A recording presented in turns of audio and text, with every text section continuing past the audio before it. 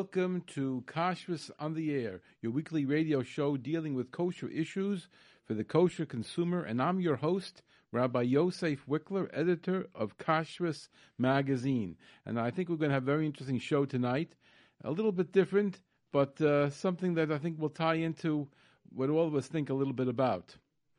I'm going to start with an article from the New York Times. Mayor to see rabbis on fake kosher food.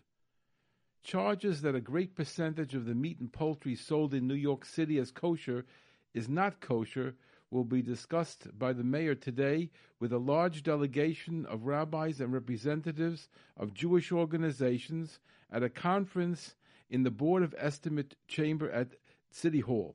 The mayor has invited Commissioner of Accounts James A. Higgins, Market Commissioner Thomas Dwyer, and Health Commissioner Shirley Wine to be present at the 3 p.m. Meeting to hear the complaints of the rabbis. The mayor is said to have given assurance to the representatives of the Jewish organizations that steps will be taken to remedy the situation if they could be worked out. The invitations to both Mr. Dwyer and Dr. Wine gave rise to the conjecture that the mayor would offer to transfer the inspection of kosher butchers from the Department of Markets to the Health Department as one possible solution of the problem. The mayor in the past has expressed the opinion that the change would be desirable. The rabbis charged at a recent convention that a very large percentage of the alleged kosher meat was not kosher, and that the Jewish population of the city thus was being swindled by collusion on the part of the meat dealers and the city inspectors.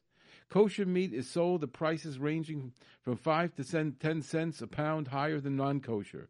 On this basis, the rabbis have alleged that the swindle amounts to several $1 million a year. Well, if you didn't figure it out, this is from the New York Times, but not from today.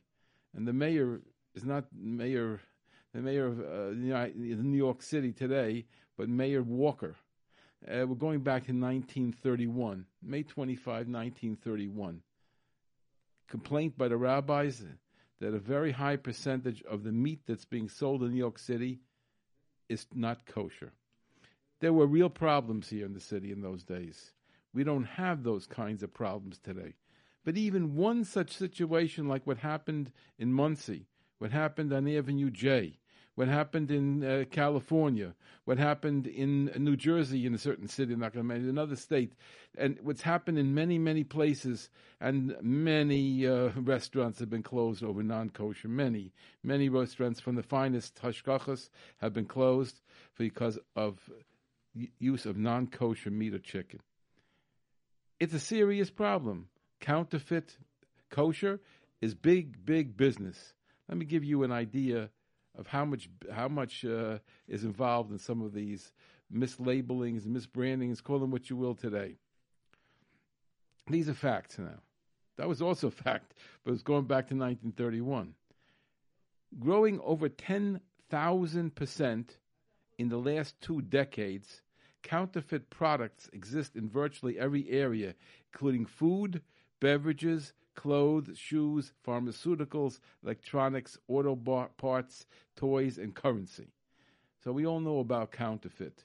We think of counterfeit as counterfeit money, but it seems that food and beverage are some of the major areas. If you had a chance to read some of the secular publications, and I've written a lot about it in Kashrus magazine, olive oil is probably the number one product that is being mislabeled, misbranded, unauthorized, counterfeit, you name it. That's olive oil. And the non-Jewish world is complaining, is in an uproar over what's going on with olive oil. Okay, let's give you another number. The International Chamber of Commerce estimated that the global value of counterfeit goods reached $650 billion every year. $650 billion every year. The same study, obviously it's a few years ago, the same study projected in 2015 the upper bound of the global value of counterfeit and pirated goods could be $1.77 trillion. Now, that's not just food, but that's counterfeit.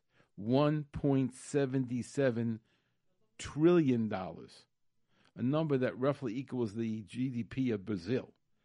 Counterfeit products make up to, interesting number, 5 to 7% of world trade. That means 5 to 7% of the products that are being sold are counterfeit. Now, one of the areas that they talk about counterfeit is where we're getting closer to what we're going to be talking about today. It's that counterfeit labels. That's the trademark logos, and we would say plumbers, and we would say stickers, and we would say, all the kosher symbols, right? We're not just talking about kosher and about food, but all counterfeit labels. In 2013, it says the market value of the counterfeit labels seized rose by 59% to $41.8 million. This is the United States only. We're not talking about the countries there. The fake labels help deceive buyers and make imitations look more authentic. I spoke with a gentleman today, or actually two gentlemen. One of them we're going to be talking a little bit about in a couple of minutes. They both have the same last name because they're cousins. The name is Desser, Desser. One lives in Borough Park and one lives in Eretz Israel. And we talk about the one from Eretz Israel. But right now, the one from Borough Park, who's working in Hashgacha for a while, now he's a Mechaber Sfarim. So he told me what he was in one place, and the goy, the non-Jew over there, was stealing. He saw him stealing a whole thing of labels. Labels come in a roll, either 1,000 or 2,000 labels on a roll. He was stealing a roll of labels. Obviously, he felt it had street value to be able to sell to somebody to use those labels. I came to a city. I'm not going to mention the city, and it was after hours. It was evening time. And we went into the bakery area of a supermarket, and the bakery area has baked goods in the front, but it seems that the door to the bakery area where they actually do the baking was completely open. And I looked inside, and I saw that they had the labels loose sitting around there, and it didn't seem to me like the right thing that anybody could come by and just grab some labels. So I decided I'll take a few labels, and I took them. Next morning, I met with the rabbi, and I talked to him about his hashgacha. I said, I was in your place last night. No, it was closed. He said, oh, yeah, okay. And I said, but the door was open. Okay, fine, And I said, but the labels were there. She said, labels? Okay, I understand. You got a few labels, whatever. It was some labels over there. I said, no, you don't understand. It was the parva labels. The parva labels. Because it was parva and dairy. If the parva labels are loose and anybody could pick them up, then there's no control. And the non-Jews should not be allowed to have labels loose lying around. Labels should be controlled like something of serious value. And yet the labels were just loose to pick up. And this is going on time and again. If you look in my magazine, especially in the Israeli section, but it can happen in the American section as well, you'll see constantly that they're grabbing people for stealing labels and having all kinds of labels from different hashgachas and putting them on arbitrarily on different foods. It's la Yehudim over there. It's a very, very difficult situation. Listen to another story. It's not directly tied to labels, but it's an interesting story, unfortunately. Last winter, actually this was in 2016, so we'll take 2 years ago, a news story was published about a Jewish man who ordered food from a local kosher restaurant on a company on the internet.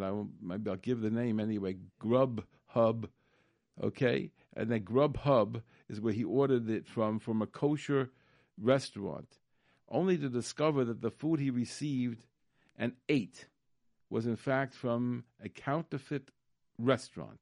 I'll explain to you what that is in a minute. That was being run out of a non-Jewish scammer's home kitchen.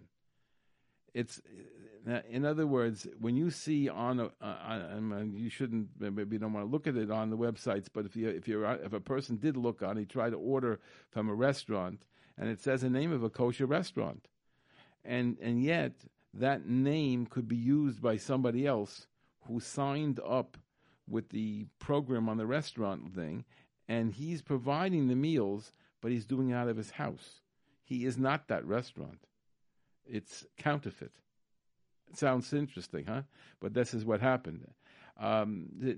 So, to highlight the issue, this gentleman who started a so-called kosher restaurant program on the internet said he was searching for restaurants in a frum section of Brooklyn using the word kosher, and it came up at least one restaurant that was 100% treif, and they sold their pork sandwiches and cheeseburgers. So when people think they found something on the web, they're shopping for kosher on the web. They see the name of a kosher restaurant on the web. All that means is they saw what they saw, but it could be totally counterfeit. These are some exciting little statistics. Recently, we mentioned on this show that in Canada there was a major scandal where a certain company provided non-kosher cheese to 2 frum camps in Canada. 2 frum camps in Canada bought the cheese from this particular person, and the cheese was not kosher cheese. There's a lawsuit now going on about it. And, of course, I'm not taking any, that's why I certainly wouldn't mention any name involved with it, and certainly don't have any information other than the fact that the kashrus agency who was involved believes that this is the truth. So I'm not going to get lost in the situation. But we're talking about fake kosher, we're talking about counterfeit kosher, and that's the background for the topic of tonight. What we're going to be talking about for the next few minutes, and you can certainly call in. I'll give you and you can also text in. You could call at 718-683-5858, and when you get call, we'll take your calls as soon as we get them. 718-683-5858, and the text line is 347-927-8398. The text line again, 347-927-8398. It's the studio phone, 718-683-5858. And if you're having trouble getting us tonight, you can listen to us live at 718-506-9089, or you can get us on the JRootRadio.com on the internet. People have the app that they downloaded. They can listen to us on their cell phone. Okay, now our topic for tonight is this mislabeling and what can be done about it. So I had a meeting today with this gentleman. His name is Shmuel Desser. He lives in Israel, but he had been for a long time in England, and he worked together with an organization called Kedassia. Kedassia is one of the leading kosher organizations in Europe, a very strict, very strong kosher organization. It's run by Rabbi Sharf, who had I've spoken to, and I wanted to get him on the air. Didn't work out, but we've communicated quite often, and he's a person who has a very strong hand on what's going on in kosher in Europe, and certainly in England, and he's in the forefront of what's happening. And he decided to set up this program together with this Mr. Desser, and the program is they call it kosher passport, but it doesn't matter what you call it. I'm going to explain it to you. The concept is that you have a little sticker on your product. You could have it on a retail product. It could be on a box that's in a commercial setting. It could be on a pallet in a commercial setting. And this is to be able to communicate whether or not the product is really legitimately kosher. And the way that they do it is as follows. There are 2 numbers on it, a top number and a bottom number. the top number has more digits than the bottom number. There's the top number goes in a sequence, so that the labels, let's say, for example, would have 0125, 0126, 0127, etc., until you got to whatever it ends at. And that would go, and the labels in general, we said like about 1,000 or so, or 2,000 on a label sheet. These are small labels, so probably 2,000 labels in a roll of labels. But these labels, underneath that number that goes in sequence, is a number that's random, and that random number cannot fit with a different number on the top. So the combination is impossible to fake. Nobody would be able to figure it out. It would never work, and you wouldn't do it for it. You could, and you couldn't go ahead. This is the beauty of it. You couldn't go ahead and use the same number twice. That means you couldn't discover a number that's not being used, but somehow is in the system, and you make thousands of those and use them. It wouldn't work. You could get away with the first one if it hasn't been used, that number. But afterwards, the system keeps a record that it's been used, and it can never be used again. If the product was bought, you can't get that number. You're not going to be able to get a yes anymore. They're going to tell you this is not acceptable because it's been sold already, and you're being misrepresented. So the system will communicate with you, and I'll explain to you how it works. And this way, you'll always know. Now, the purpose of this whole label thing is the following. In the commercial setting, we're starting out, let's say, in a plant, they're slaughtering the meat. And after they slaughter the meat, they have different parts of the animal cut up into different parts. And it's sent all around the factory. And all around the factory, they're working on those parts. They're working on the tongue. They're working on, they took off they flayed the skin off, the hide. They're taking different parts of the animal and putting in different sections and handling how they handle it in the factory, in the plant. But what happens after they do the shrita? They take the animal's lung, and it's examined by a specialist. Examine the lung. The mashgiach who does that, he has a bodek pnim. Bodek chutz. He takes this lung and he blows it up. Usually they use some kind of something which will put air into it. Sometimes in the old style, and I saw it in Eretz Israel, by dots, they blow it up. A person blows it up, but they blow up the lung, and then it looks the way the lung looks inside the animal. And at that point, they massage it, they touch it all around to see if there's any adhesions. And if there's anything, they have to see if they could take it off easily or not. They're trained for that. And at a certain point, if they have a question, then they're supposed to blow it up bigger and see if any bubbles, put water on, see if there's any bubbling. Sort of like what people do with the tires. And you go to the tire shop, see if there's a hole.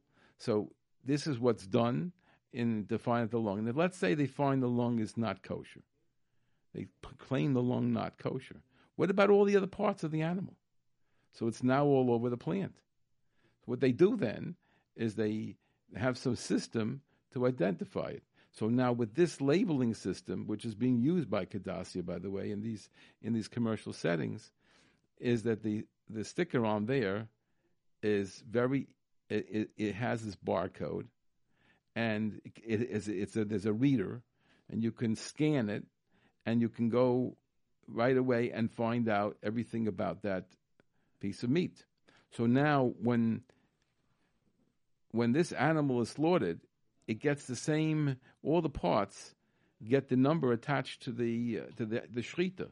So the shrita, let's say, is number 17 for the day. So that animal, we found a problem. So now all of the parts of the animal are going to be considered to be treif.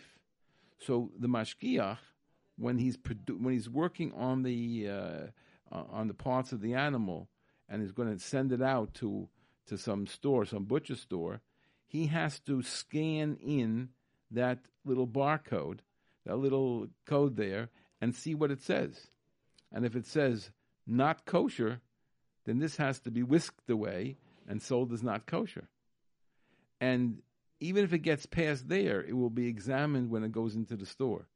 So there's no more any way that something could accidentally sneak out of the plant and end up in a kosher setting. It couldn't be accidentally boxed because there's a way of identifying it, and it's been coded already. The system already coded it as not kosher. And with that, the mashgiach, even elsewhere, would pick that up. So there's no faking, no accidents in this system. It's a very, very, very, very good system. That's one application. Give me another application. Another application is where we have a box that's traveling. We put it on the outside. Now, you say, what's the big deal? I bought from, let's say, Meal Mart or Ali or Rabashkin or whatever today, whichever company it is. I bought from some company, and now I want, and it's coming delivered. Well, if it comes from that company to me and their drivers, it's not going to be such a big problem. But what happens is, in the real world, there are middlemen, because not everybody can keep an account with one of the main slaughterhouses in the world. The big companies want to deal with big orders and big customers. They don't want to deal with every little mom and pop store. And therefore, a lot of times, they will be buying from middlemen. Give you another example is like this. Sometimes if you want to get the you want to have your meat. So sometimes these companies don't always supply. So you have multiple suppliers. But again, there are multiple accounts. Some stores are not big enough to handle multiple accounts. It's sometimes a problem. So what's done is you go through a middleman. They're big middlemen, and the middlemen carry treif and kosher, and you can definitely get the treif. The middlemen seem to have a lot of tongues from the kosher animals, from the glad kosher animals. The middlemen were the problem for years and years and years. For the last 30 years that I remember, the middlemen have been the biggest problem in the kosher industry. The middlemen in meat have been the biggest problem in the industry. What happened in Muncie was a middleman, because that man bought from wherever he bought it, and then he would sell it to other butchers and to caterers. So he was, in effect, a middleman. And the authenticity of what you're getting is not able to be easily guaranteed when you're having delivery from a middleman. When you're getting if you order from a pizza store, and they send over the pizza, so there are always questions. The delivery man wasn't Jewish. I ordered it 2 hours ago, and it could arrive now hot. I don't know what's going on here. There was nothing. There was no tape on the box. I don't know who. I can't be sure it came from the store. Okay, these are questions. They're halachic issues. You need chaismis and simonim, etc. Yes, there are questions we're talking about with the pizza delivery. Yeah, I can understand that issue. You might refuse it. Okay. But maybe it's if it comes with the bill, and if it's recognizable, and whatever it is, sometimes even the box is recognizable, maybe not, whatever. That's a different topic. But here, where you're getting meat, and it's going through a middleman, and there's treif and kosher that the middleman has in his establishment, and different levels of kosher. Well, what kind of guarantee do you have that you're getting the kosher? So this kind of seal, this kind of sign, is definitely a way of identifying the meat to make sure that it's your meat. And similar things happen, by the way, with other things that we eat. Cheese. Sometimes you have wine has issues with it. Fish have issues with it. There are definitely products that we're getting that we're not so easily able to identify as kosher products. and unless they've come through a system that's closed. In other words, if you're buying from Kedem, you're buying a Kedem product, Kedem delivers to the store. Everywhere Kedem is its own distribution. It's not through somebody else. Kedem is doing the distribution. Of course, you can buy Kedem wine from a liquor store, but distribution to the liquor stores, it's Kedem does itself. So you're not getting it through a middleman. And when you're coming to somebody, you're buying another wine. It comes from Eretz Israel and it has Chug Sam Sofer or Badatzi Erech Haredis or whatever it is, and you're buying it in a non-kosher store, in a non-Jewish liquor store. Well, who delivered that? I don't know if Kedem handles that wine. May not handle it. So who's delivering it? Is it really their wine? Is it so hard to put a label on a bottle? All the stuff looks the same. Oh, got to have a taste. Okay. How much difference is there in some of these things in the taste between them? Sometimes it's significant, sometimes not so significant. With olive oil, I was told by one of the kashrus organizations not to take an advertisement from an olive oil company because they weren't convinced that the olive oil company that had their hashgacha was not sticking labels on olive oil that was not under the hashgacha. So this is the real world. And this kind of identification is a very secure system. And I was asked today by this Mr. Desser if I would publicize the information that we have about his project, which he calls Kosher Passport. I know we're not going to, suggest the internet, but that's there. It's listed there, kosherpassport.org. And what he's doing, he does voluntary. I don't know if he's going to do it voluntary for everybody in the world, but that's what he's not being charging Kedassia nickel. He's a software developer, and he developed this software, and it's cheap. There are more expensive systems. When I was looking around today into the topic, I came across, the more high-end system, the one that's being used sometimes by the heavy-duty food industry, the high-end industry. So there's a thing called RFID that stands for Radio Frequency Identification. It's a fancy way of saying that this thing actually has radio. There's a little hologram or a little label or whatever it's called, actually has electromagnetic and radio capabilities. I don't even understand it on a simple level. It's not just numbers. It's a very sophisticated system. But that little item costs 5 to 10 cents per one of these things, and on a very expensive, dangerous, a thing where you have great concern, like a car or whatever it is, that can cost $100. So this is not for your can of tuna fish. Currently, even Kedassia is doing this only commercially. They don't have it on the retail level. And it's very simple to understand the challenges involved in the retail level. You've got to be able to affix these symbols, these little stickers, and it doesn't always lend itself to it in some of the productions. To put a sticker on a box, and there's only so many boxes going out today, it could be done by hand, it could be done with a machine. There's a lot of times boxes are lifted, or they're a forklift. You put a few things, you can stick a couple of stickers on. It isn't so hard to do. But when you're talking about individual cans, individual bottles, your consumer size, that's a little bit of a challenge. Now, there are companies that are doing it with Kedassia, and they're putting that sticker on every single thing, and it doesn't. They have a machine that's able to do it. But somebody in the United States looked into it, and he felt that he couldn't get the company to do the tuna fish that he wanted, and so he backed off from the system, at least for that production. What I'm trying to do today is to let you know about the information. We have had so many unfortunate stories over the years. Most of them never heard of.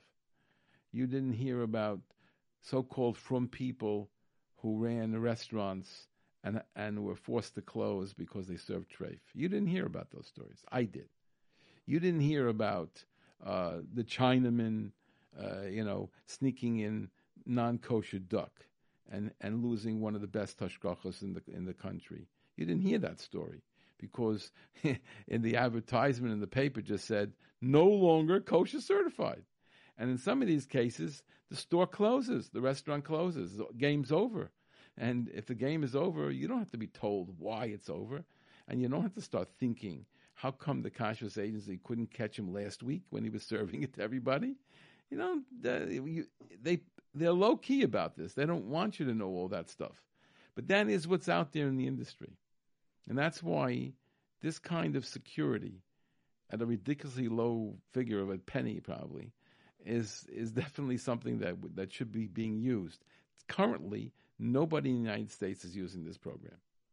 And my job, I'm going to try to do an article, and I'm going to try to promote it to the kashrus agencies here in the States. I'm also a volunteer, not getting paid for it. I'm trying to promote this because I think it has the potential of being a solution. And you know how it works in a lot of times? It may not be the final solution, but it may be a good temporary solution. It may increase the control that we have. It may cut out the cheating on in the commercial level in meat, fish, cheese, things of that nature.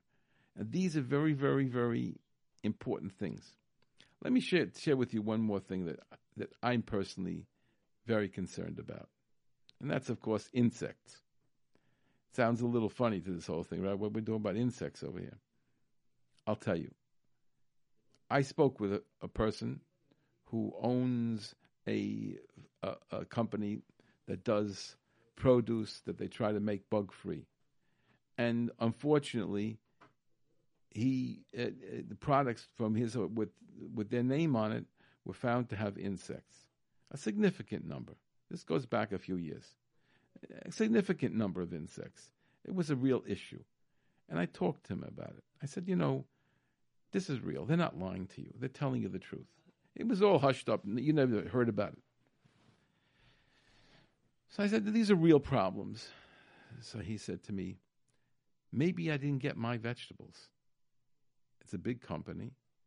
He's only a small cog in the wheel. He does his kosher runs, his kosher stuff. But there's a big company out there. Maybe I didn't get my vegetables. Wow. Do we need identification? Maybe I didn't get my vegetables. All the effort he put into it, all the mashgichim, everything he wanted, everything he worked for, and it comes out with the insects. Maybe I didn't get my vegetables. That is real scary. And I think if we could prevent those kind of situations, it's our responsibility. So what's the purpose of the show today? To explain it to you? Okay. Anybody here who has any connection with the major kashrus organizations, OUOK, KufK, Star K, CRC in Chicago, you name it, anybody who has a connection, even maybe the local hashgachas, say, hey, did you look at this thing? Did you look at Kosher Passport? Rabbi Wikler knows about it. Contact him. Push him a little bit.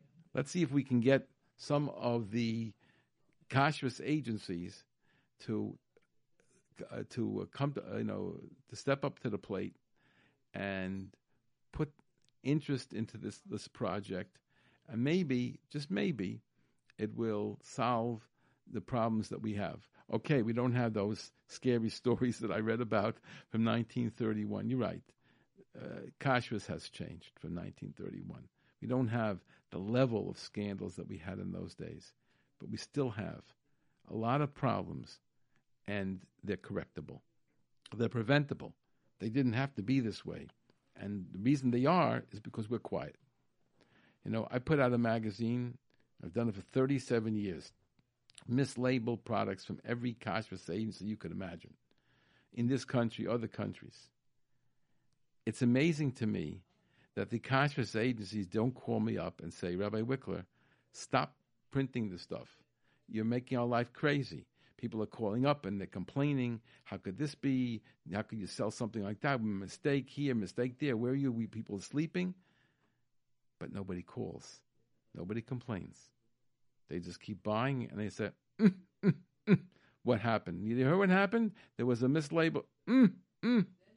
That's what they say. Nobody picks up the phone and complains. Why are you people continually making mistakes?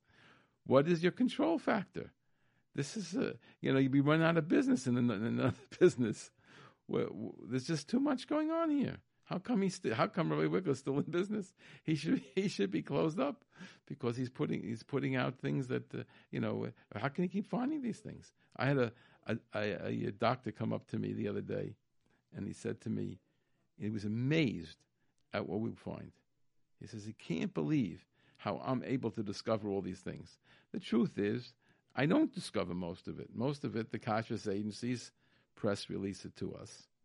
And certain amount, other agencies or other people press release it to us, send the information to us.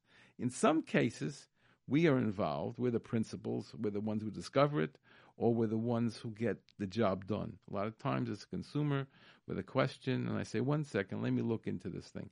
And when I look into it, I see the mistake, and then I correct it with the kashrus agency.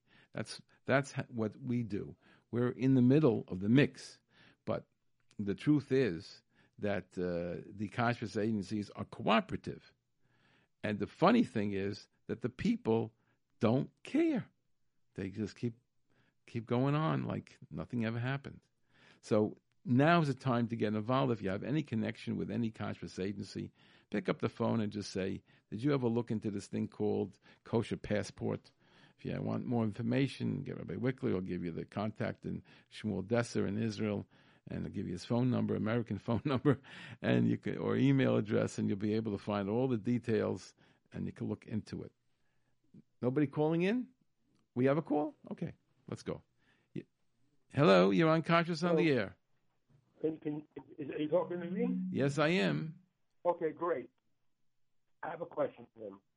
Today I went to a certain doctor's office, and he had a plate where he puts all sorts of chocolates on it. I can't hear you too well. Again, you must be talking. I'm getting you off the speaker, okay? Go ahead. Great. Okay, good. You hear me now? Go ahead, please. All right. And he had a plate of all quote kosher chocolates, because he has to be approved.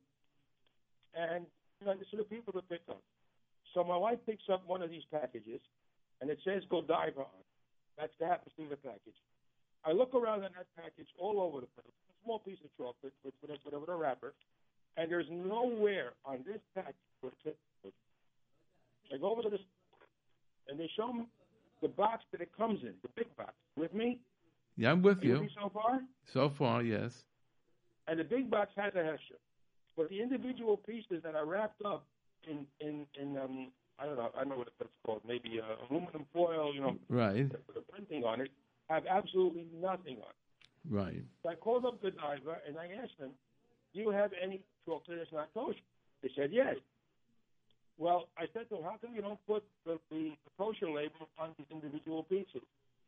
So now I have a piece of Godiva chocolate, and it could be kosher, it could be not. The secretary showed me that the box is kosher, outside. Right. But why did they put it on each and every single package, individual package? Are you with me what I'm saying? Absolutely. So let me just say what can happen. A guy walks into a store, he doesn't know whether it's kosher or not, and they know this, right? Because he knows Godiva is kosher, he picks it up, but they also sell non-kosher. Right. And he doesn't know what he's buying. Right. The other thing is, it's OUD. Okay. Nowhere will you notice on the label. It says dark chocolate. Now, dark chocolate is usually not dairy. Well, you didn't read the magazine. We had a piece on that. When I called them up, when I called them up, they said yes, and they're going to take it into consideration. But this can be misleading for a lot of people. Okay, what size was it? Is it a little piece, one little slice of chocolate, or was it a big thing? Right, it's one of those slices of chocolate. It's wrapped in a aluminum foil Right. They put Godiva on it. Right. Well, this And is. you, I hear. you you. never know that it's kosher or not kosher. You never know that it's dairy. I think that this is an important point. I'm glad you brought it up. Believe Nether, I'll try to do something on my side with this. Not, but I don't know about Godiva. I don't necessarily going to be able to get a hold of them. But the topic itself is very, very important. Godiva is an OUD on the label. Right. Okay, you got what I just said? Yeah, I got you. I think it's an important thing, the individual pieces. They should say, that they're kosher. They should say the OUD on there. Right. There are many companies that they put it on the little the paper Right. where they have a little, like I said, tinfoil, and around that's a paper. And they'll put it on the paper, and but there are companies, I suppose, that don't do that. Now, that's a very bit misleading thing you're saying, because they're making two of them, one kosher and one not kosher, and they look the same on the small level. And now, I can't buy individual little pieces. I have to buy a bag. So I won't be misled when I go shopping. But the problem that happens, and this is something that you didn't mention, but this is something that happens all the time, people get in their brain that something is kosher. And they're shocked when they find out that the same exact product could be treif, and they sometimes pick up that treif product. So if, let's say, for example, you go to one of these people who is eating this stuff every day, which unfortunately many people do nosh a lot, and he goes ahead to a trade show, and they have a fish bowl, and inside are these little chocolates or whatever it is, and he sees Godiva. Oh, and he goes ahead and takes one. That's what can happen, because he doesn't realize. And now it could get worse than that, because sometimes you might see a frum person at a show, and you might think he's responsible for the candy there, but it really may be not. It's not his booth. He's just working for somebody, and the person in charge doesn't know. And this goes on all the time, because people are not looking as you were, which is very good. You were looking for the hashab on anything you pick up. It's definitely the way to go. The trouble with this is Godiva has to want to do it, because the OU cannot make them do it. That's the problem. And if the OU can make them do it, I'll what? tell you how. I'll tell you how the OU can make them do it. Okay. You say you will not give you an hashgacha unless you put on every single label an individual one. Otherwise, we're not going to do hashgacha. Simple. It's simple for you, but it's kind of hard for a cautious agency to put that kind of pressure on a company. You're probably not in business, because if you were in business, you would understand it's kind of hard to do, even though it's the right thing, but it's kind of hard to do. So we I'm not going to take a stand on this one, but I think it's very good. And believe Neder, I will mention it to the OU, and I'll check a little bit more about the Godiva, because I think your point is very, very well taken. Thank you for the call. Sir, it's my wife's point. It's not for the rabbits. It's my wife's point. She's the one who told me to call. Very good. Thank you very much for the call. Thank you so much. Bye. Take care. Much welcome. Thank you. Is anybody else there? No one else? One yes or no? No one. Okay. Okay, we'll go back to what we're talking about, which was this. That's a very important point he made, because unfortunately, as I said, many people, when they look at products, they get what can we say? They're so addicted to the foods they eat, and they can't believe that they're not kosher. We had a situation we mentioned here on the radio, which was very interesting to me, where a certain person wanted me to know that one of the cookie companies was making a line that's not kosher. And I said, what are you talking about? It's Entenmann's. He said, they're making a line that's not kosher. I said, they always make non-kosher. He said, no, because in his stores where he goes shopping, all the Entenmann's was kosher. And he was convinced that the Entenmann's is kosher brand. And he was shocked when he found that it was non-kosher also. But that's nothing. In today's world, what happens is there's multiple suppliers, and therefore some of them are kosher and some of them are not. So you can have the same exact product with the same exact name, and one could be kosher and one is treif, and they can be sold right next to each other. We had the situation, which I think you may be aware of if you staying up to date with kashrus, with our magazine or some other way. The Bimbo company, which you don't even know anything about, but they're the makers of Arnold's bread and a whole group of breads. Trying to remember the names. Freihofer. They make many, many, many breads, and you don't know Bimbo, but Bimbo is a big company. But you know the names of the breads, and these breads are made in different plants, in different parts of the country, in different plants. Some of them are kosher certified, and some of them have OU, some of them have Kaf K, different hashgachas in different plants. And some of them have no hashgacha at all. And when you see an Arnold's bread or a Freihofer's bread, you think OU, or you think Kaf K, or whatever you think. But it's not true. There is no such thing as an Arnold's bread or Freihofer's bread that is 100% one hashgacha, all kosher, etc. Maybe Arnold's is. But Freihofer's, I know for a fact, is not, because I did research in that. And Freihofer's could compare with a Kaf K, with an OU, or with nothing. When it appears with nothing, it's a non-kosher bakery, completely non-kosher bakery in a different part of the country. They can both end up in one store. We have this all the time. So people really have to look, and that's why I appreciate the call very much. Okay, we have a little time left, and no one's coming in. Did anybody text us? What? You got it? Is it opening up? Sorry, but it's a little difficult to use this thing. It's not open now. Can you open it? Okay. So let me tell you a little bit more about this company, which we called Kosher Passport.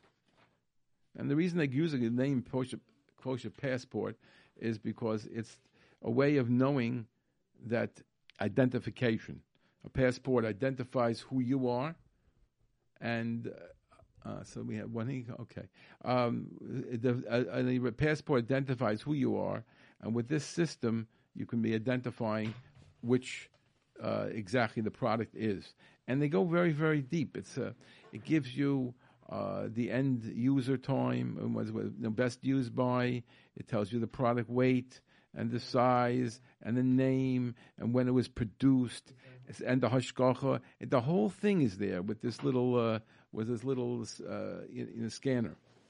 Okay, there's some people who texted in. Let's see if we can do something about it. People asked, what happened to fresh spinach? It disappeared off the shelves lately. What do you think that means? Take two guesses. Does the company want to make money? Did spinach disappear from the world? The answer is simple. You know it yourself. It's not easy to get spinach clean, and the companies, thank God, they're trying to do their best. And when they feel that the spinach is too infested, they don't even try to process it, and they give up. That's what's happening.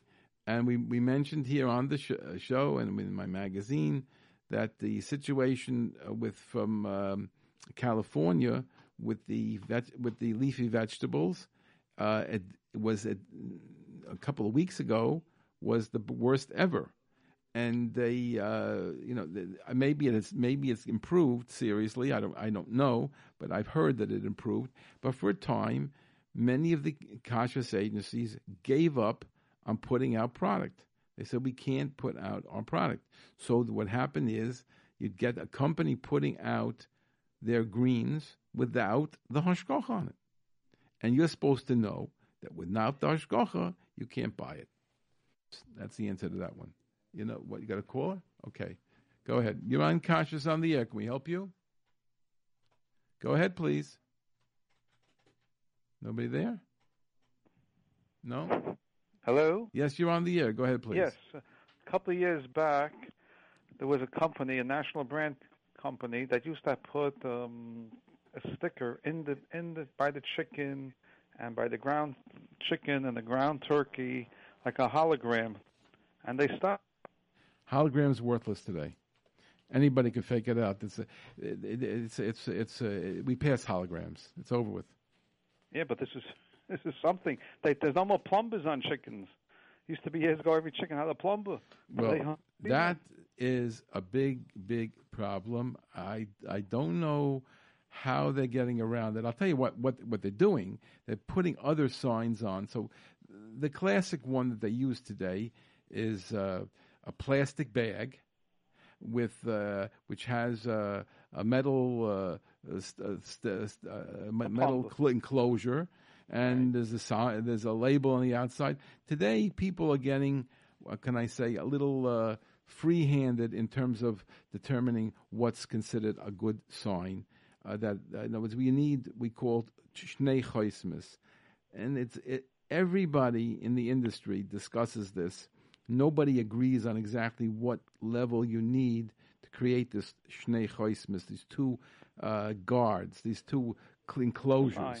So there are different methods that are used. But why did the plumbers disappear? Can you explain? I'll tell you why. When do you think they put the plumber on? After the shechita, no? Right, after the shechita. But what about, did they put it on after the salting and the washing? No. They put it on before, because you could not get it on to stick. You couldn't get anything to grasp on the wing tip. If it was after the washing, it was too moist and mushy, and you could never get it to stick. So they put it on. It says soaked and salted. It says on the tag, Correct. but it was never soaked and salted. It's only soaked and salted afterwards. Okay. So there's two things there. There's one little tiny shiloh, which I think is is not our biggest problem in the world, is that the spot that's covered over by the plumber was not properly salted. Okay, it's a small question, but that's. But today you can put like a hole through the chicken. You could sew something through it. You don't want to. You're not torturing the chicken, but the consumer doesn't want stuff like that. We have to make it, consumer compatible. We want to make it that the consumer will be happy. If it's good for the Bubbas and Zaydas, what? Good today. This is the way. This is the world today. This is the world, and number two, plumbers came off, and what I saw myself in some of the meetings that we had with the kashrus agencies is that they showed us how you can pull off a plumber and you reuse it. It's supposed to break, but they showed us the tricks that could be done that they don't break. So, as much as we've tried over the years, the plumber wasn't perfect. And let me ask something. You mentioned something several years ago about the boxes the chicken comes into. The boxes they came in? So today, what they also put signs on the outside of the boxes. They come in boxes, and there's a wire thing that holds it down. And yes, today you can put a strip of not just tape of with some kind of a wrapping thing you could put around it. And it holds it tight, and it has the name of the kashrus agency on it. You could put things like that on. And the boxes are easy. I told you when you have a box, it's easier to designate to identify with a box with something on the box than it is on the individual pieces. It's very, very time consuming. It comes out of the box. You don't know what's going on. Right, but that's happening in the store under hashgacha. Those boxes are not just floating around the street. When you're getting when it's coming into your store, you don't really care. I mean, we're talking about a from butcher, the old style thing. I'm not talking about today's world where there's no from butchers left anymore. There's supermarkets. A lot of these places. What? It's prepackaged stuff in a lot of these stores. Okay, but not the chickens are still coming in big.